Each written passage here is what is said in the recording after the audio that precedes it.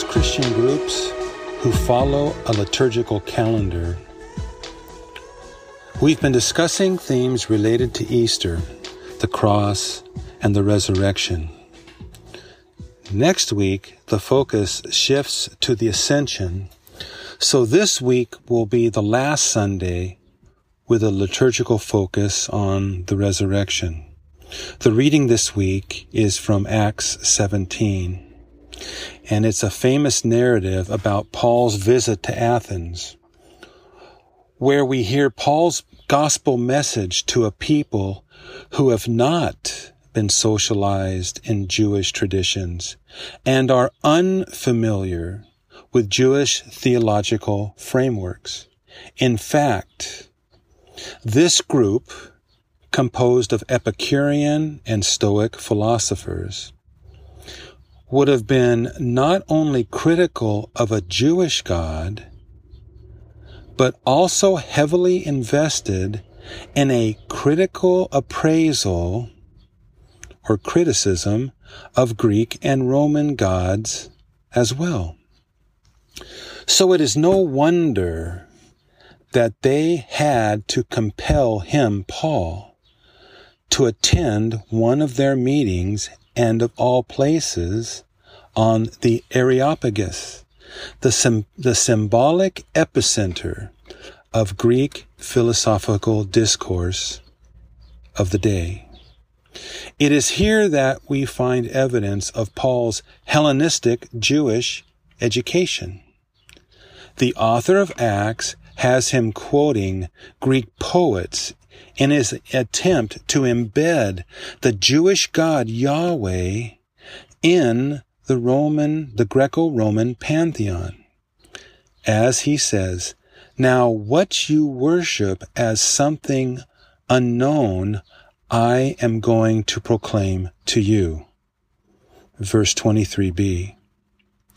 And he can swing the anvil of criticism against idolatry as well as any Jewish teacher, metaphorically smashing the ideological support for idol worship, as when he says, "We should not think that the divine being is like gold or silver or stone, an image made by man's design and skill."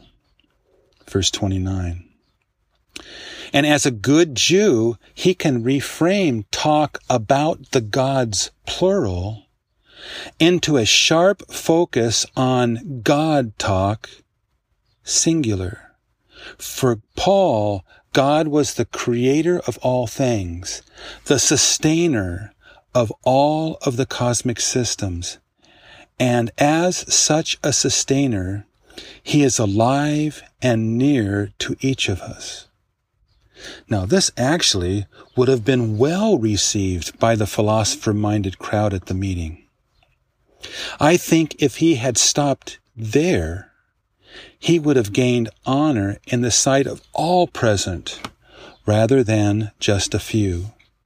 But in verses 30 and 31, he continues to unfold his understanding of God's present activities through the lens of the messianic activities of Jesus of Nazareth. Paul's criticism of Roman culture as consumed with idolatry is thoroughly Jewish. Idolatry is such a complex human preoccupation from the beginning of human history to the present that there are many definitions. So since my definition is rather terse, I want to state it twice. Idolatry is tied up with the preoccupations, the practices, and predispositions that focus on self-centered and self-centering things as having ultimate significance. So Paul states that the ignorance that is tied up with preoccupations, practices, and dispositions that focus on self-centered and self-creating things as having ultimate significance must no longer be left unchallenged in the light of this man Jesus and the God path he followed his entire life. In fact, because of the way that Jesus appropriated and carried out his messianic vocation, Paul says that God's supreme trust has been given to him by appointing him to be the man to dispense justice, by which I take Paul to mean to make the world right. The word here is the word that is translated righteousness, which simply means to make right. Paul is quoted as saying that God has made this divine declaration of trust evident to all human beings by raising him from the dead. Okay, now lest you were listening to that last sentence when the dog jumped in your lap, I want to be transparent and say that I just said something that might cause some eyebrows to raise. This is a different interpretation than you would get from, say, Bible translations or from other pulpits or commentaries.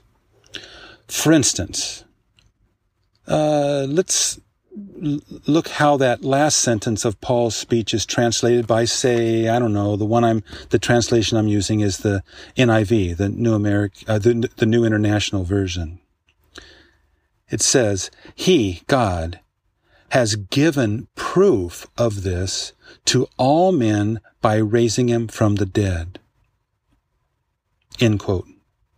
Now, you wouldn't know from this that the word for proof is pistis, the word normally translated faith or trust. So again, it seems to me, in making better sense of the passage, to understand the divine action as proclaiming God's supreme trust in how Jesus lived his life, so that he appointed him, Jesus, as the way to make the world right, rather than, say, as some kind of final proof that Jesus is the judge of the world. The text just doesn't say that. Since this is the last Sunday that we will focus on the resurrection for a while, at least from a liturgical calendar perspective, I'd like to flesh this out a bit. Pun intended, by the way. First, how was his speech, with its reference to resurrection, received by those listening? The writer of Acts says that some received it well, while others sneered. Now, why, I wonder? Did some resonate with the message while others did not? Was it the God talk? Or maybe the idea of resurrection? Or maybe even Paul's presentation? You know, he was perceived, after all, to be a dabbler in verse 18.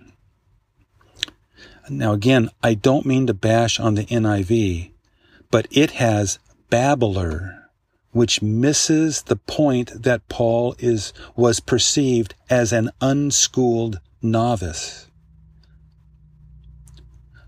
Okay, actually, let's move on. Actually, who really knows? As we're getting Paul's story through the writer of Acts, and who knows how many sources he had, but I still want to press here a little. Dionysius, Damaris, and others actually became followers due apparently to what they heard. Now, why? We know at this time, in the mid-first century, there was a religious cultural shift occurring within Roman society towards a monotheistic understanding of the universe. There were actually parallel resonances of this happening within the philosophical traditions as well, away from a pantheon, many gods, and towards a monistic or unitary view of the workings of the universe. Indeed, Dionysius is reported to be an actual member of the Areopagus. Paul argues that his God creates and sustains all things, all peoples, and all creatures. That is Paul's God. Roman religion was intimately connected with the maintenance of Roman social institutions, just like most religions are. Family, work, travel, all aspects of life were tied in to divine power through participation in sacrifice by the populace, the common people, and through construction of representations of the gods by the elites in terms of temples and structures. But for many, these traditional forms were becoming less satisfying. Now, Paul comes presenting a deriving source of power that is near each person, and this power is represented in a man who walked the walk and talked the talk to such an extent that he earned the trust of Yahweh himself, who is not just another lifeless idol or statue. Well, this apparently made enough sense to Dionysius, Damaris, and the others that they became followers of Paul and attached their aspirations, their directions in life with the group formed around Paul's gospel. Okay, so why did some sneer? It apparently had to do with the idea of the resurrection. Now, I want to press here as well, just a little. Was it because they had never heard of the idea of resurrection before? Now, many preachers relying on some prominent biblical scholars and others would say, that's right. Jesus' bodily resurrection was unique and unprecedented, and so was foreign to the hearers, and they scoffed. This argument continues that Roman culture considered the physical body as something negative, and so the bodily resurrection was absurd.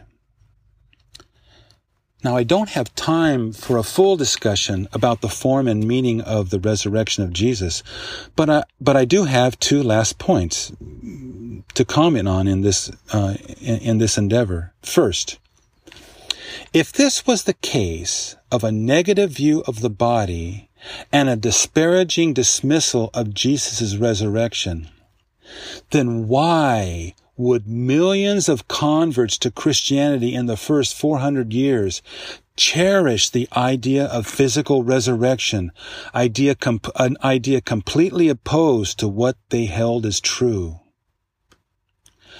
Actually, to the contrary, Roman culture held the body in some high regard, as attested to the importance of sports and the importance of health and medical technology. Second, it is significant that what came to be known as Christianity was not a religion originally promising anyone immortal flesh. For instance, Paul says that flesh and blood cannot inherit the kingdom of God. That's in 1 Corinthians 15:50. The idea of a physical resurrection became absorbed into the Christian view of resurrection, but in response to and in a different context a little later on. But the idea of God raising Jesus from the dead had already become perceived as a powerful event that had taken on tremendous symbolic power as a primary vehicle to communicate that God was active in the world. This is what I think Paul is saying. And the way that he was active was through Jesus the Christ, with his challenge to make the world right through peace, love, and love's social counterpart, justice. Now, unfortunately, this radical message of Paul that Paul was attempting to disseminate was rather quickly hijacked by the dominant social and political power structures. Christianity became aligned with the state. Orthopraxy gave way to orthodoxy. Love and mercy for the oppressed became entangled in salvific regimes that ended up othering the others we were supposed to be embracing. And the radical gift of grace was gradually transformed into a transaction bereft of the power to transform humanity. So that the Western Church, and that includes the church in America today, is in decline due to a brutal history, a violent soteriology, a destructive ecology, and a moral complacency. Is it not time to follow examples like Dionysius and Damaris, who chose not only to listen and learn, but to become a part of the solution? Perhaps we can use a word of the Lord to the children of Israel when they were standing on the shore of the Sea of Reeds and seeing the dust from Pharaoh's army charging down on them. They did not see a way forward. They were indecisive.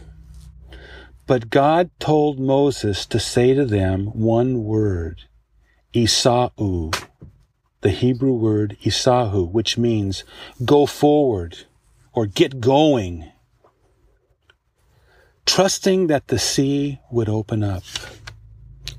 Perhaps we need that same word today, Isa'u, get going, because if Jesus could gain God's trust, perhaps we, through Christ, should do the same.